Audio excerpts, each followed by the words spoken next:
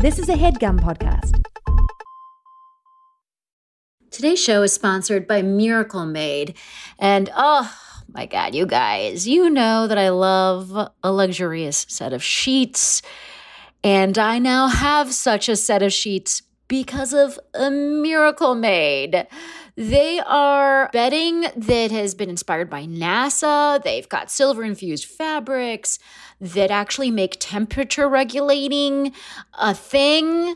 So you're not like getting too hot or too cold or whatever, you know, the whole thing that happens with your body's temperature losing its mind. Miracle Made helps with that. One of the little things that my husband particularly loves about Miracle Made is that it doesn't have as much bacteria as regular sheets because of it's infused with this silver that prevents up to 99.7% of bacterial growth. So it leaves the sheets cleaner for longer. And then the thing for my husband is that it doesn't give him acne, which is like an issue for some people.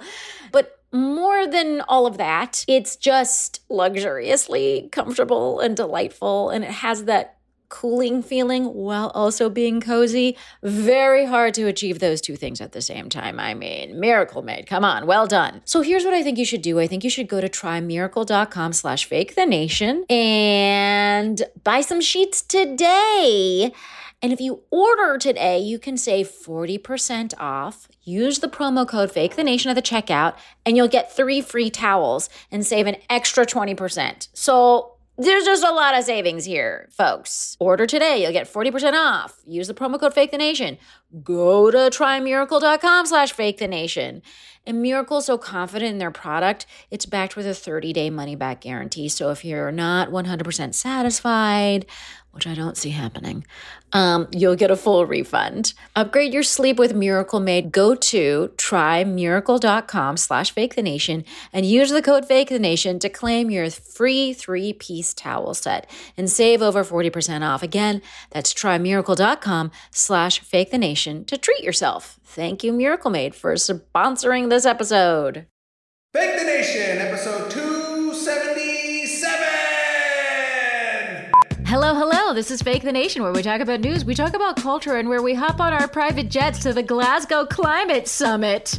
I'm your host, Negin Farsad, and I'm happy to report that I voted today in the NYC mayoral elections, which is a little bit of a virtue signaling brag that I participate in democracy, but it also means we're taping a little earlier than normal on a Tuesday afternoon, so keep that in mind. Today, we're going to talk about where we are in the Glasgow Summit and on climate change in general, and we're all stressed out about that conversation, but don't worry, we're going to keep it light.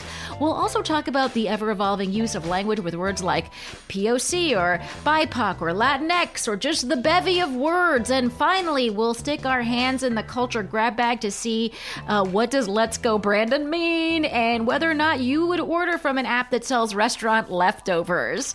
I am so excited by today's panel. So joining us, actually, Pete, have you been on this show before? Or I've just been on many radio things with you. I've been on your show 14 times. So you've been on the show 14 made-up times. Yes. And no, at least I think twice, but it's been several years. Over years. Okay. Yeah. So, and but I'm excited also, to be back. I've seen this man do stand-up, and he's absolutely hilarious. I've seen him do totally kill on like shows like Bill Maher. The what is that show that he does on HBO? I'm making it sound like it's that's right, real time. Yeah. I've just seen this man just be so fantastic as a comedian and commentator. He has a daily podcast called Stand Up with Pete Dominick that you should absolutely subscribe to. It is the one and only Pete Dominick. Hey, Pete. Yay, so happy to be back, Negin. Thank you. Oh my God, so happy to have you back. It's like it's your 14th appearance going on your 3rd. This week, I am also joined for the very first time, and oh my God, I'm so excited because I've been listening to his podcast and I love it so much. He's a senior producer at Pineapple Street Studios. He's also co-host of the wonderful podcast The Back Issue, which you should also immediately subscribe to because I've been listening to episodes and been having such a good time. Folks, it's Josh Gwynn. Hey, Josh. Hey. How you doing? I'm so good. And before we get into the show, I just want to remind people that this week on Patreon, you can hear me, Ophira Eisberg, and Andrew Heaton talk about the future of work. Is the future of work about working less or not at all? What is it about? Plus, we have a crazy tangent about inconsistent morals that was really fun. So check out the bonus episode, and you can support Fake the Nation for as little as $1 a month on our Patreon, and for as little as $4, which is the cost of like a cheddar biscuit from one of the bakeries around the corner from me, which is maybe an overpriced cheddar biscuit. I'll just go ahead and say that as well. For the price of that cheddar biscuit, you can get bonus content, bonus episodes of the show. So we have a lot of ways you can support. Go to patreon.com/Negin Farsad. All right, let's get into it with topic number 1. So delegates from around the world are meeting for the 26th time in Glasgow not in Glasgow for 26 times. They've done it all over the world. For the 26th time, they're meeting about climate change. Interestingly, I didn't realize that they had met so many times. It actually started in 1992 when then George Bush Sr. Easily adopted the commitment of the United Nations Framework Convention on Climate Change, but it turned out that those commitments were super vague and didn't have actually like any earmarks like on emissions or whatever. So it was just kind of like committing to nothing much. But we committed, and then there was a bunch of other. There's the Kyoto Protocol, obviously the Paris Climate Accord. So many accords have happened. So many meetings have happened. We're doing it again. Pete, where does it feel like we are with these international folks gathering and talking? It feels like we are way behind, Niggy. And I've been covering this issue both kind of as a journalist, as a comedian, and as an activist. This is an issue that I care deeply about because my kids tell me they want to have kids. Ooh, that's interesting. Yeah.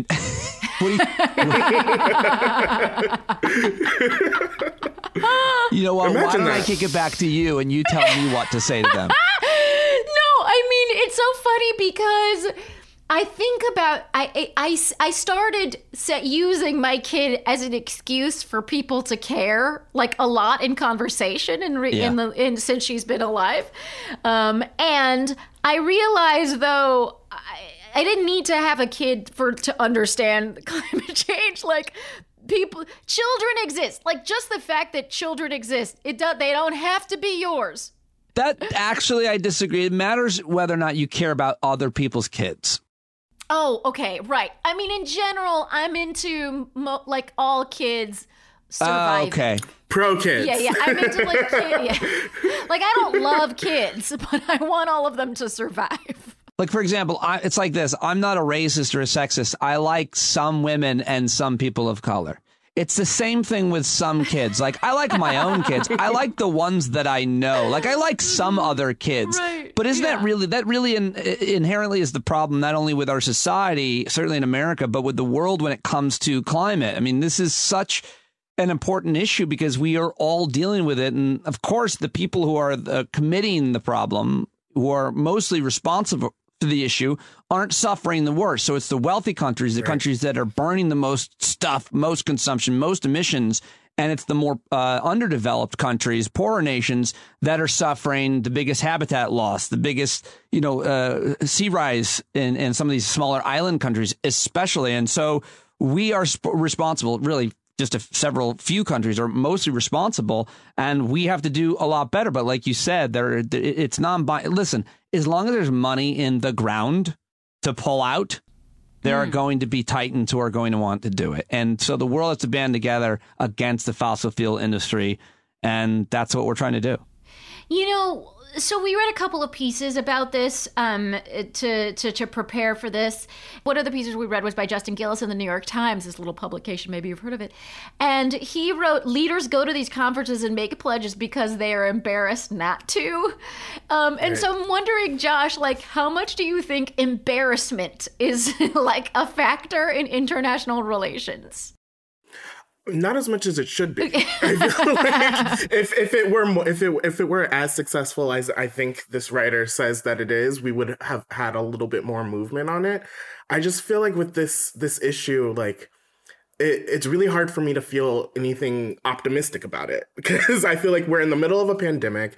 People can't afford childcare. People can't afford housing. And these are like really tangible things that people are faced with. And that's not to say that like climate change isn't tangible, but like as Pete said, it's tangible to those without power right now, as it gets worse and worse and that sort of thing. And so like I feel like I just feel like it's really hard for me to imagine things are going to change given the political system as it's set up right now. Like I'm supposed to think that like Joe Manchin and Kristen Sinema are going to go into the Congress and like want to do something on climate change. Like I don't believe that. Yeah, Josh. Yeah, I mean, he highlights the issue is money, and Joe Manchin is directly profiting from coal, which is one of the dirtiest fuel. But the answer is also money, and so what is actually working is and has been for a few years underway is this divestment movement. And if people don't know about it, 350.org, Bill McKibben and Greta Thunberg is a huge act. Divesting. By the way, I really love how you put some stank on Thunberg. Thank you there. for noticing. Would you like to hear it again? Yeah, let's hear it. I need complete silence. Here we go. Thunberg. I feel like I just got punched in the face by Sweden when you said that. Okay. so what is this divestment program? So that's about major endowments, investments like portfolios like of universities and of pension funds taking out all of their investments from fossil fuel industry. So if a teachers union has a portfolio of investments for their retirement pension, they no longer are supporting the fossil fuel companies within that. This actually worked. It was effective in the apartheid movement against, in South Africa. Even though Ronald Reagan was pissed about it, it worked. And so that's kind of a good point. Like, even if world leaders are somehow bought into it ideologically or, financially, doesn't matter because we are divesting. So divest your own personal portfolio if you have any money extra that you're investing, and more importantly, support, or don't support organizations. Harvard University just announced their divestment from fossil fuels. Stanford had done it last year. So big, rich universities, organizations, and so on. That's working. I feel like is it just me, or was there like the Rockefeller Foundation or something like engaged with it? So people that have dealt with money, that have made money, have also gone into divestment. And I think what's hopeful about that, Josh, just to bring up your spirits a little bit, because you were a little down, just to bring up your spirits a little bit, I think the great thing about this divestment movement is that we don't need to wait for countries. This is happening on the level of organizations where you might be a student at a college and you can start the divestment movement there, right?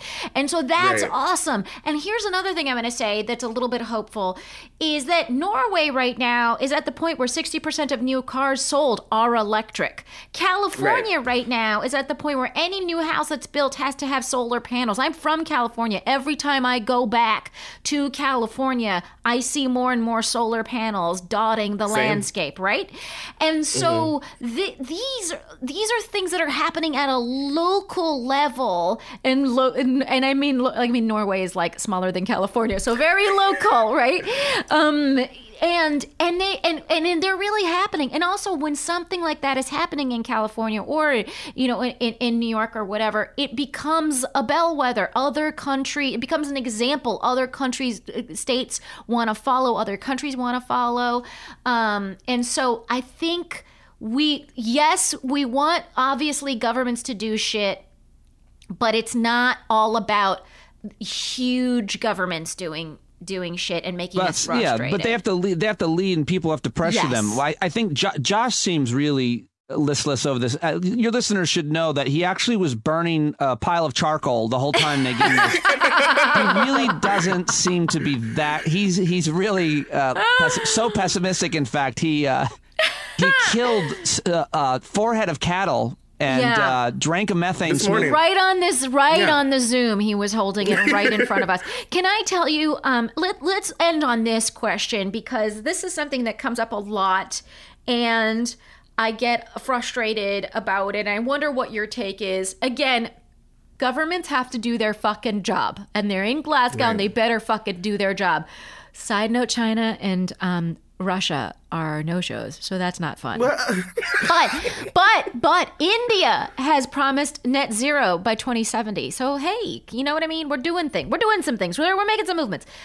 Let's talk a little bit about personal responsibility. This is I feel like every time I mention it, people immediately like rain down on me like, you idiot, it's not about personal responsibility, it's about what big governmental organizations can do. What is there some personal responsibility? Like, where are we on the are you guys using cloth napkin scale? Well, I got to just start because I've been a militant on this the last 20 years since I bought a home. I was the first home in my neighborhood to have solar panels, first home owner to have an electric car. I make my daughters bring plastic bags back into stores. I pressure cashiers not to give plastic bags out. It's never worked. They find me appalling and deeply offensive. But I, the only thing I really don't do is I'm certainly not, personally is not eat meat. I've cut way down on eating animals, but that's a huge, huge thing. But I have a garden. I have everything is about sustainability in my house and has been for a long time. I give talks on this. This is a huge, massively important issue for me. In the end, it's really more psychological than anything else. It makes me feel good that I'm role modeling this behavior. My daughters have seen me plug in my car since they were little. They see the solar panels. They know that the energy that we produce is mostly clean. And so it's kind of a lead by example for my neighborhood, for my kids, but in terms and support it in every way I can. But I'm crazy, Negin, Josh. I'm nuts about it. Like, I'm annoying about it. I love that. Josh, where are you? And how good do you want to get? I feel like, I want to get as good as I can. Like, it's a really important issue to me, and it's something that I think about a lot. And I think that, like, the pessimism I feel around, like, bigger institutions, like, I usually rely in light of that pessimism. I think, like, my mind is like, okay, what can we do to make things better, like, ourselves? Like, how can we reduce harm, like, personally in our communities and that sort of thing? That just, if I'm being honest, feels like an abysmally short answer to the power that these huge organizations have.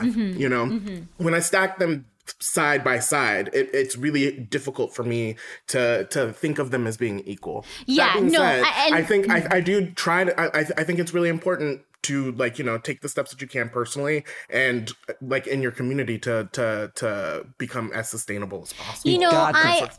Exactly. That's a very nice way of saying, Negin, it should be major organizations and governments.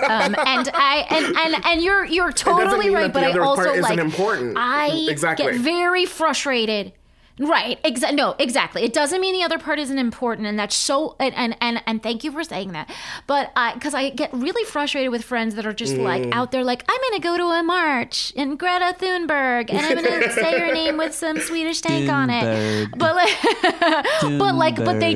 they don't engage in any of the personal acts that I think of as living in the world that you live in. Exactly. Environmentally friendly behavior. And it reminds me of, and I'm always reminded of that one Onion headline that was like, how bad for the environment can throwing away one plastic bottle be? 30 million people wonder, right? And that's literally what's happening.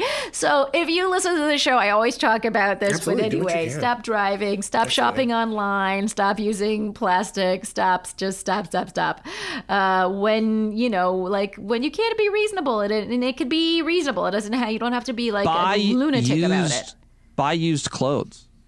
Buy used clothes, yeah. It's a big one. I'm really excited about both my girls love thrifting, and it's a super sustainable thing. So, that's since I don't go anywhere anymore, I don't even need to buy clothes. So, okay. All right, folks, let me know where you're at with this. Are you feeling a little hopeful? I hope you're feeling a little hopeful. I do want to leave this segment with people feeling a little hopeful. And we're going to take a quick break to learn about our wonderful sponsors that keep the lights on here at Fake the Nation. And when we come back, we'll just continue talking.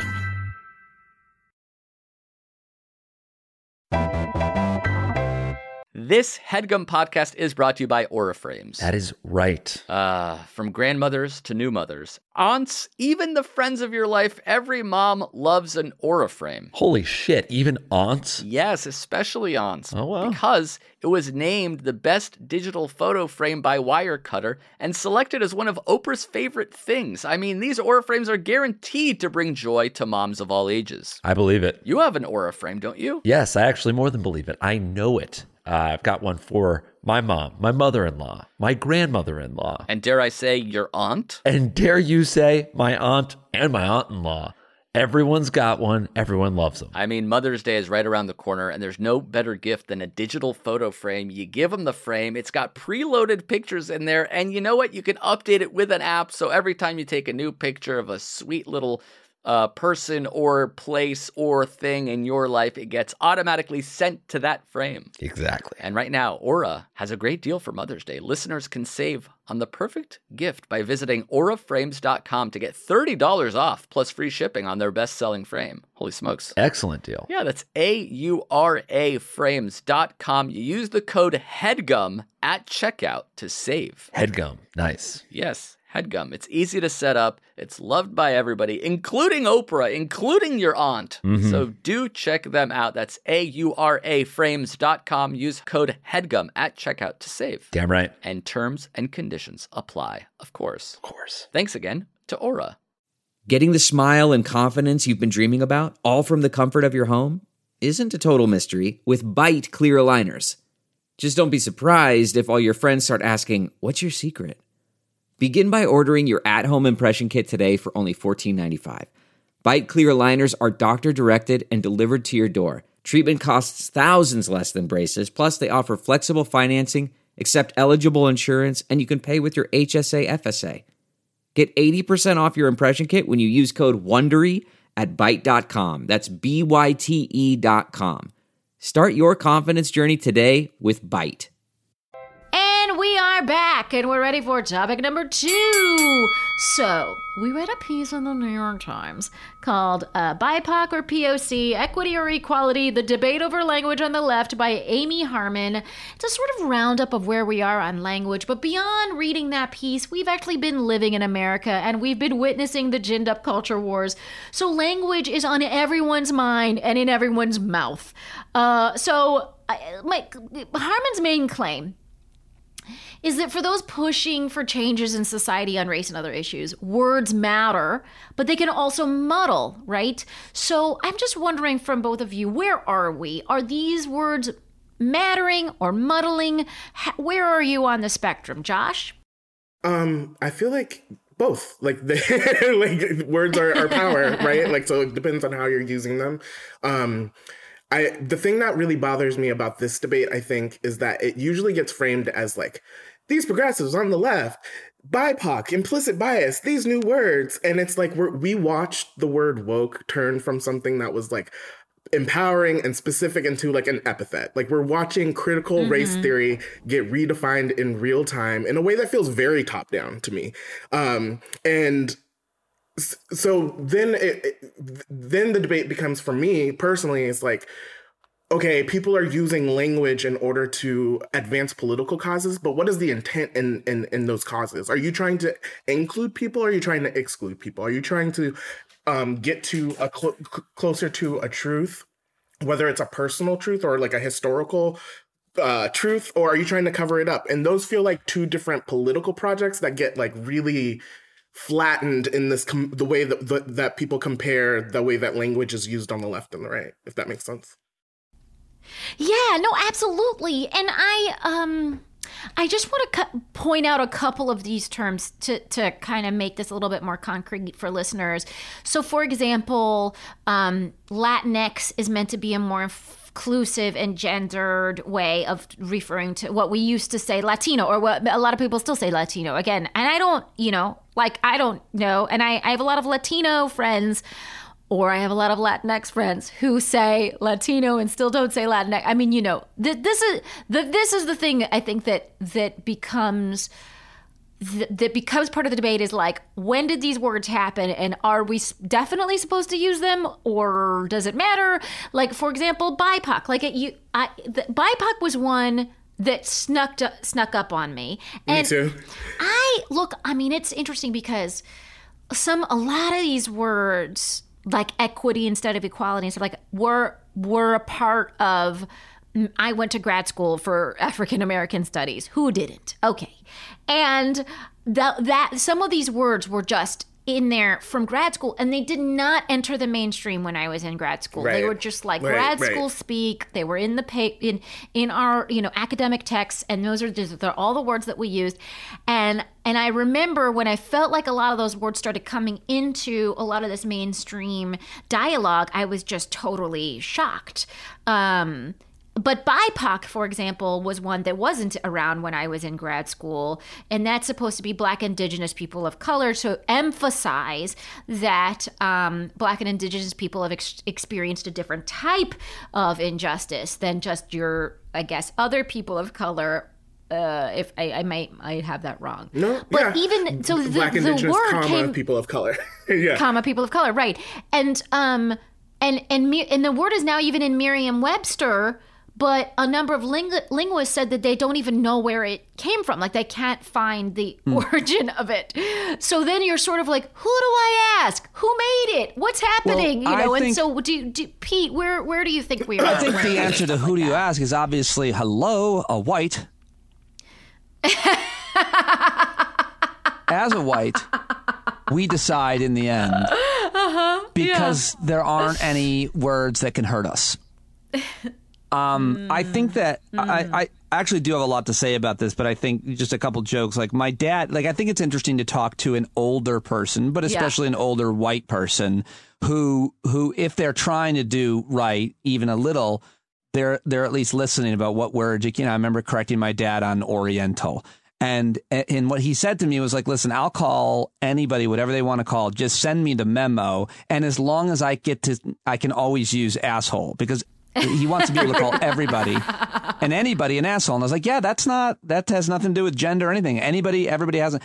But the point was, like, he wants to try to say the right thing. But the discussion we're having here is, what is the right thing, even amongst Indigenous people themselves, even amongst trans people? What is language and so on? So it's like, I would say, I think that words matter. As a comedian also, I think words matter a lot. And I did some work for a while in domestic abuse issues. And that's where I learned the most about this, which was it starts with verbal abuse.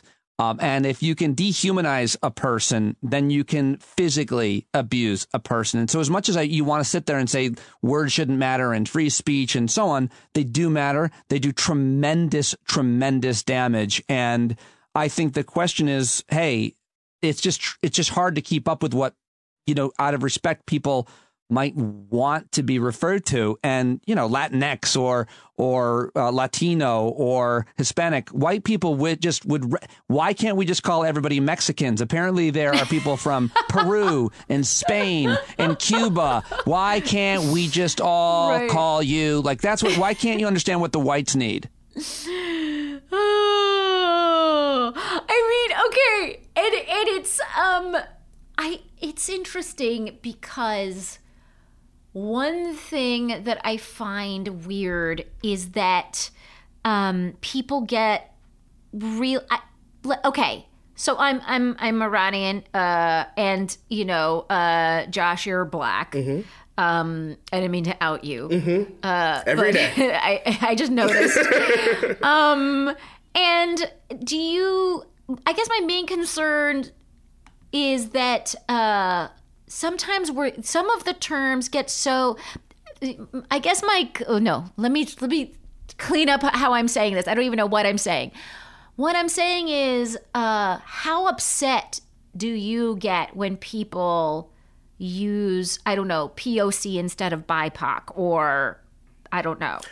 I mean, where do you land on the upset? Black, African American, like what? Yeah, it's like. Yeah. I think that, like, I don't get upset. I feel like, okay, so let's take the acronym BIPOC. Yeah. I understand the intent. Like, I understand singling out the Black experience and the Indigenous experience in order to like signal it as different. But there's BIPOC. I always just say Black American, like that's how I identify. But like the because the idea of BIPOC or people of color, and I've never really verbalized this, but it's like the thing that makes me uncomfortable about it is that they both default whiteness in a way that makes me uncomfortable. Like, we don't go around calling people like people of non-color, like like, you know what I mean? Right. And That's interesting. And so I think that there's something aspirational about the word. Like, there's like in the word, it feels like there's a hope for coalition building. There's hope for like solidarity between different communities. I don't know whether that's been realized yet, or like whether that's like something that actually exists. I have no problem calling myself Black American or calling someone whatever they identify as. And I think that this is kind of just like one of those other debates where it's like everyone just assumes that people that are interested in these words or that use these words are just hypersensitive, and it really kind of is annoying to me. I just don't understand what's so bad about trying to be better with your language once you know better. Also, I think the debate assumes that people are really that they're really sensitive, when I actually am generally confronted with people who are not that sensitive about it. Right. They're just like, yeah, whatever. You could say Latinx to me, or you could say Latino. Like, if I said the word microaggressions to my parents, they would be like, what is that? Like, I was worried about aggressions, you know? Like, I wouldn't say that that's like the mark of someone who is sensitive. I think that like, I just think it's one of these debates that's kind of like, you back people into corners into being hypersensitive over words that like are really just attempts at making spaces more inclusive for more people. And that's not something that's like ends tomorrow. That's something that's going to continue the more and more that we live. Right. Well, can I just say what Josh just said about microaggressions? Like, I just want to be clear with how I hear that. Like, I understand what Josh meant by it, but I feel like microaggressions, I think anybody can deal with those. I have those with my wife. She certainly has them with me. But it's more like, I feel like it's an important word to describe the way that someone is treating you, making you feel, even if it's nonverbal, you feel that someone is being a certain way to you because you are Black, female. Absolutely. I think, and they're absolutely true. They absolutely exist. Like, they're things that people, and that's why I think those words matter. What I'm just saying is just that language isn't something that we're going to arrive at. It's a journey, and it's not something that's going to be completed. And so, like, we're going to continue to try on these words and try on these different ways of explaining things in order to make people feel more included. And if that, I don't understand what's bad about that. Right. It's asymptotic. We'll never reach we'll just approach it, but there's infinite, it kind of goes on into infinity. Yeah. Speaking of words, what the hell was that? the asymptotic geometry. Old Ivy League. I'm sorry, did you guys not take calculus? Oh, that's weird. No, wait. But Pete, I do have a question for you, which is that basically one thing that I saw was a poll that found that, for example, more than twice as many white Democrats say they felt very favorably toward the word BIPOC as Americans who identify as any of the non-white racial categories it encompasses. So weirdly, it is white people that, according to this one poll, are driving the use of some of these words, which I think is really hilarious. I think it is hilarious, but it's also, I think, a well-meaning thing. It's white folks wanting to be an ally, wanting to do the right thing, and not realizing that while language is super important, actions often speak louder than anything else. And so I want to call you whatever you want to be called, and if that's the new word, we're going to use it, and we're going to say it. But the idea that I would ever get into an argument with someone that identifies as is a weird thing. Like, where I'm calling, you're going to be called African American. I'd prefer it if you call me Black. Listen, I'm trying to keep up. Right. I want, it's not up to the whites, but at the same time, it is a well-intentioned, hopefully, that we're trying to understand, be an ally, be empathic, and do what is hopefully the right thing. But at the same time, realizing that there's a lot more to it than just words. And is there a point at which this is something that came up a lot in this piece we read, that all of this language, this focus on language, is actually a distraction from doing any actual work on policy? Yeah, I think that a lot of times it's used as like a shield, especially by like white liberals. I feel like last year, like especially me and a lot of my friends, there was like this like overnight thing where everyone was like, oh, racism exists. And then because they had access to this language, they used it as a way to disguise themselves as like, I'm one of the good ones. I understand what you're going through. I'm going to a book club. And like, then nothing changed, So like, I think a perfect example to illustrate what Josh is saying is like, I'm one of those white liberals who says for example, like I'm for all kinds of important policies that I think affect people of color more, a lot more, from the drug war to affirmative action. Like I'm for interracial marriage, of course, but I don't want any black people in my neighborhood. Oh my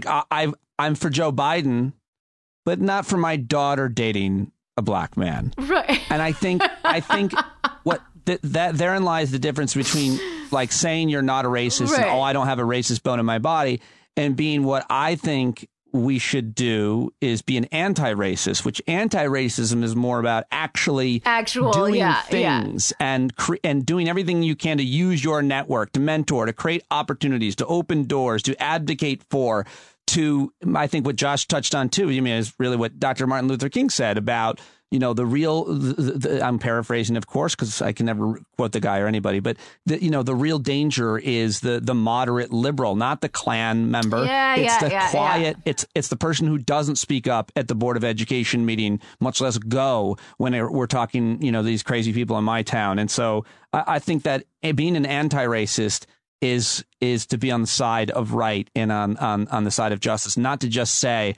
oh, I support this or that. You actually have to actively do things for your community and for your network to help, create opportunities. By the way, I want to point out that Pete Dominick not only does an excellent Swedish accent, he does an excellent moderate liberal accent. Because you had us going for a second there. Folks, let me know where you stand. I did want to say before I tell people to let me know where they stand, is one of the things that I feel like is that I see a lot with the kind of like moderate liberal that you're talking about is like land use recognitions. I don't know if you've been to events where they do land use recognition or whatever. And it's like, okay, that's cool. But I'm not sure. It almost feels like, okay, we can say this thing where that this land used to belong to this particular tribe or whatever. And we're just, and now we're using it. And then it kind of like means we don't have to do any meaningful work after that. Like it does give you that feeling. Or like, you can't criticize this group. They did a land use acknowledgement, acknowledgement, I think is what they're called. Sorry. I feel like that's absolutely true, but a more obscure example and the better example is the most obvious example that happens all over, and it's schools. We are so anti-racist and we're so for opportunity, but when it comes to schools, we realize the lack of balance and the inequities that lie in education because it's attached to property value. And yet we don't do anything about that to create, or not to mention, we're not like the idea that we're not all for universal pre-K, which would be a game changer for anybody living in the lower end of the income scale, which obviously disproportionately affects Black and brown folks in this country. So there's so many policies that you really could be advocating for in your own community. They might even cost you a little bit more money in your taxes, which would be awesome for everybody. The other thing I really wish we would do more marketing towards rich people about how things would be more awesome for them if they spent a little bit money on more taxes. Like, hey, are you tired of wildfires inching up on your backyard? Spend a little money on taxes. Let's lock them all into a timeshare. A timeshare presentation where they have to learn about like gerrymandering and school redistricting. Yeah. Totally. Well, they know about gerrymandering school. Yeah, absolutely. They're the ones. They're advocating. They're the ones drawing the districts. Exactly. Unfortunately, to lock in the politicians who are going to give them the tax policies, especially that they need. But I just, there's so much that can be done and that needs to be done, and I just love that Josh made that point, because it really is on the white liberal, or I should find that MLK quote about the moderate, if you will. Folks, let me know where you think we are on the language thing. Are you sensitive about it, or do you think is it just not something that I don't know, upsets you or enters into your frame of mind? So let me know on all the social media that none of us should be on. Let us move on to topic number 3. Let's dip into the cultural grab bag. I have a few items here I want to go over with you both. Do you know what the phrase "Let's go Brandon" means? Yes, unfortunately. It's a thing now. Okay, Josh, can you tell the listeners? Because I didn't know until I just saw it in a piece, and I was like, what? My understanding was that it was like a NASCAR. It originated with like the NASCAR community. Yeah, like a NASCAR rally. And someone won, and there were people talking behind them, and they couldn't make out what they were saying, and they thought they were saying "Let's go Brandon," but they were actually saying "Fuck Joe Biden." Right. There was like a whole thing of chanting, right. and they thought it was "Let's go Brandon," but it turns out they were actually chanting "Fuck Joe Biden." Now it's a secret code that people use to say "Fuck Joe Biden," and a pilot used it on a Southwest flight, which that's right. I need to know if he said it at the beginning of the flight or the end. That's a great question. Actually, I don't know the answer to that, but I do.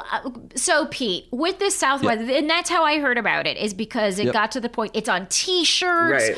Governor Greg Abbott of Texas used the phrase on Twitter. Yeah. like people are using it all over the place in Congress, which is so gross. I mean, it's very. It's like.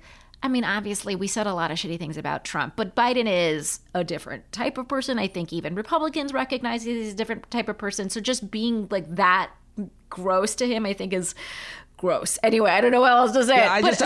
Pete, my question for you is on the Southwest pilot dude. What do you think should happen?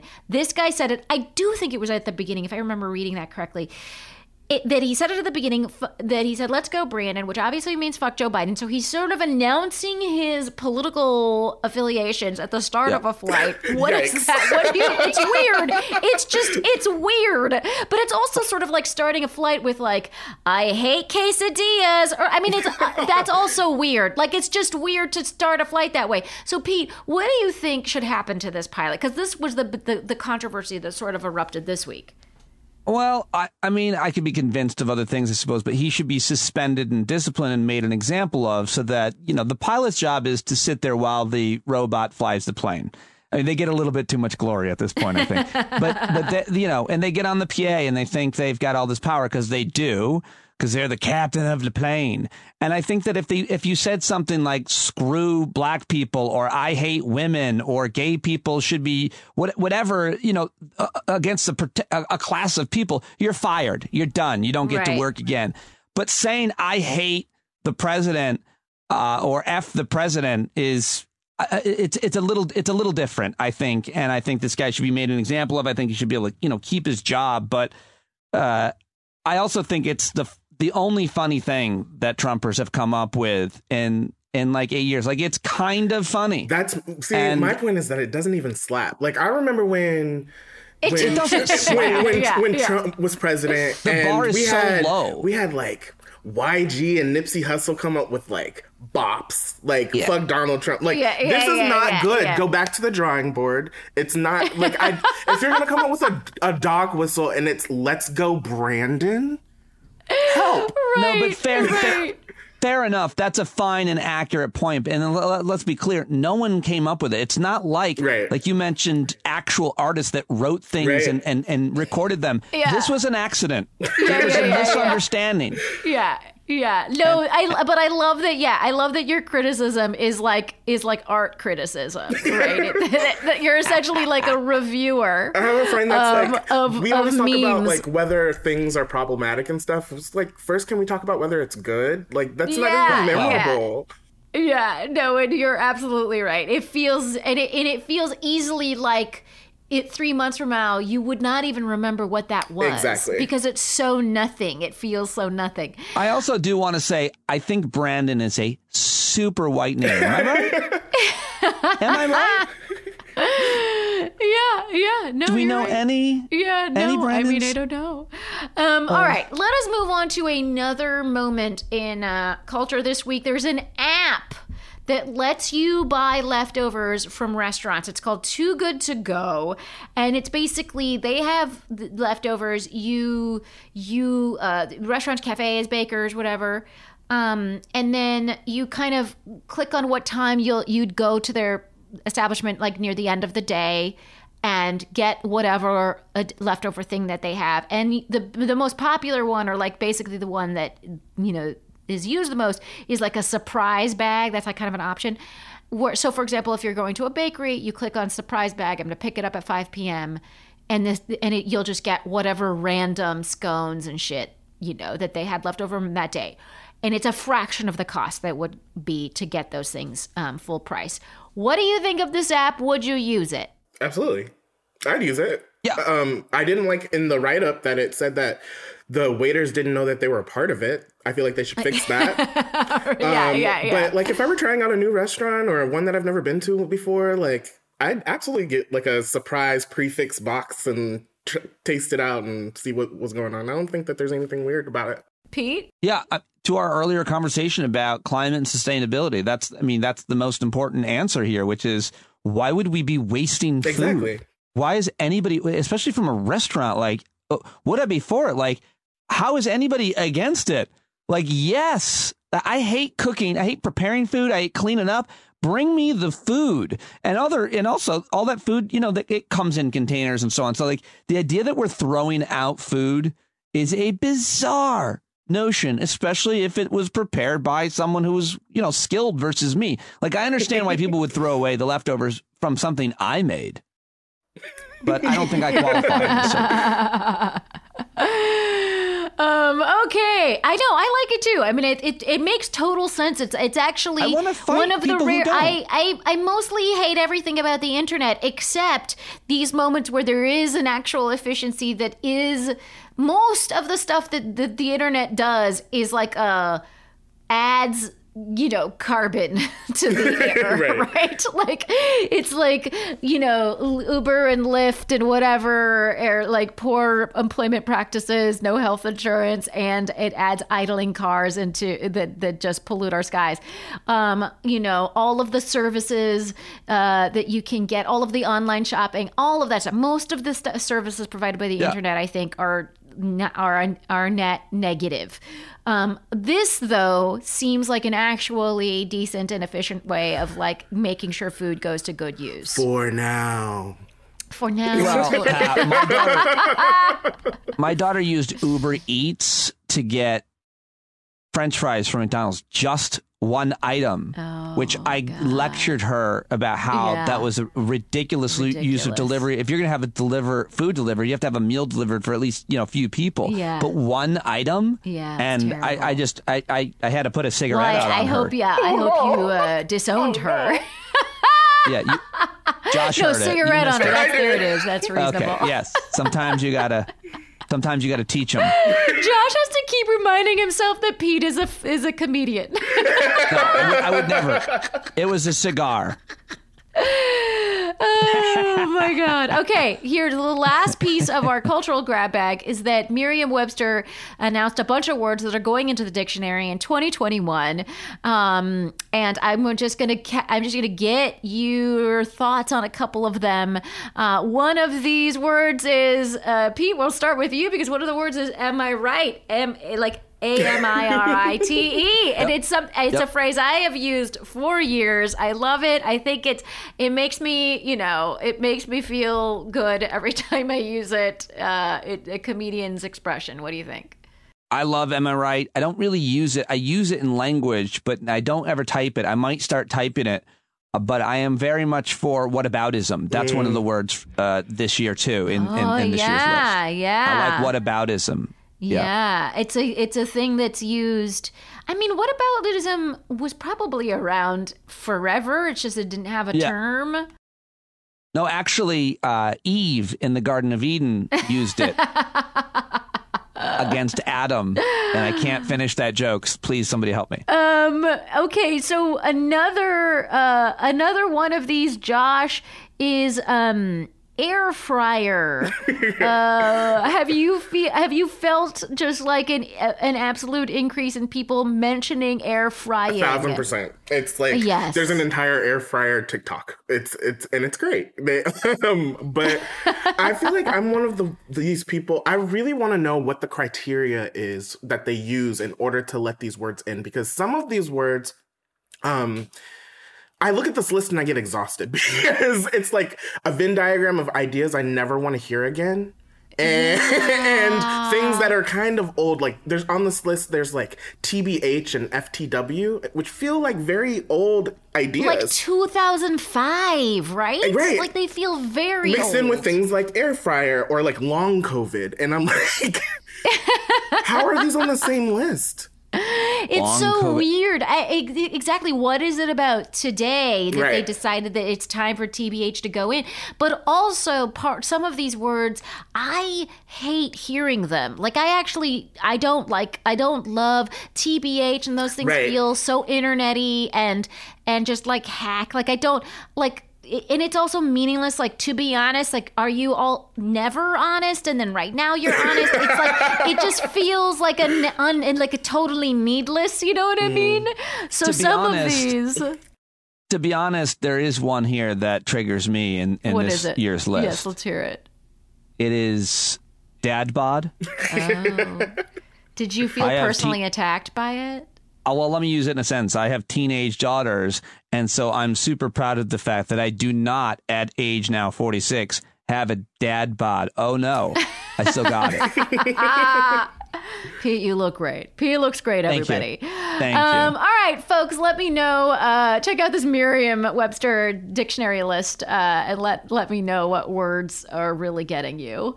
Folks, that is the end of the show. Thank you so much for joining me. You guys are so fun. This was awesome. And what I would love is for the people of Fake the Nation to be able to follow you and all of the wonderful things you do. Josh, where do they do that? You can follow me at Regarding Josh on all social media, and you can follow Back Issue on Instagram at Back Issue Podcast. Yeah, guys, definitely subscribe to Back Issue. I was just, leafing through some things and noticed they got a really great write-up in the New York Times. And I immediately started listening and just had such a great time. So definitely, follow Josh and subscribe to the show. Pete Dominick, where do people find you? Well, Nadine, that's me on social media, Pete Dominick. But I host a daily podcast that welcomes 2 expert guests every day, and I do like a full news recap that I try to make funny sometimes. And so it's every day. It's Stand Up with Pete Dominick. I do it from my solar-powered shed, and I would love for people to give it a shot. Oh my gosh. And I've had the just extreme luck over these many years of doing a lot of shows with Pete, and he's brilliant and funny. It's a really remarkable combination. So absolutely subscribe to that show. Oh, I should sell Arab American Comedy Fest this week too. Oh yeah, there you go. Arab American Comedy Festival. Support. And folks, you know where to find me. I just guest hosted Wait, Wait, Don't Tell Me, and for Peter Sagal last week. So if you haven't listened to that show, check it out. It was super fun. I have a new piece out in the Progressive magazine, my column Hemming and Hawing, and this week it's about home ownership, and it is a fun one, maybe, or a thoughtful one. I don't know. You decide. I'm not going to tell you. And you can catch me in the Adult Swim Fest November 12th and 13th. And we're also even going to be, I'm going to be doing stand-up at the Adult Swim Fest. It's a digital festival, so everyone can go. And I'm also going to be doing like a viewing of Bird Girl. So check that out. If you haven't seen Bird Girl, it'll be fun to do it with members of the cast. And folks, what I would really like to do is thank all of the wonderful people that make this show a possibility. That is our just brilliant producer, Danielle Jones-Wesley, our fantastic sound engineer, Stephanie Aguilar. HeadGum is full of wonderful people that make this show a reality. Our theme music was written by Gabi Alter. And as always, rate and review us on Apple Podcasts because it really helps people find the show. You can email us at fakethenation@headgum.com. Join the Patreon at patreon.com/Nagin Farsad for bonus content and so much more. And we will be back in your earballs next week.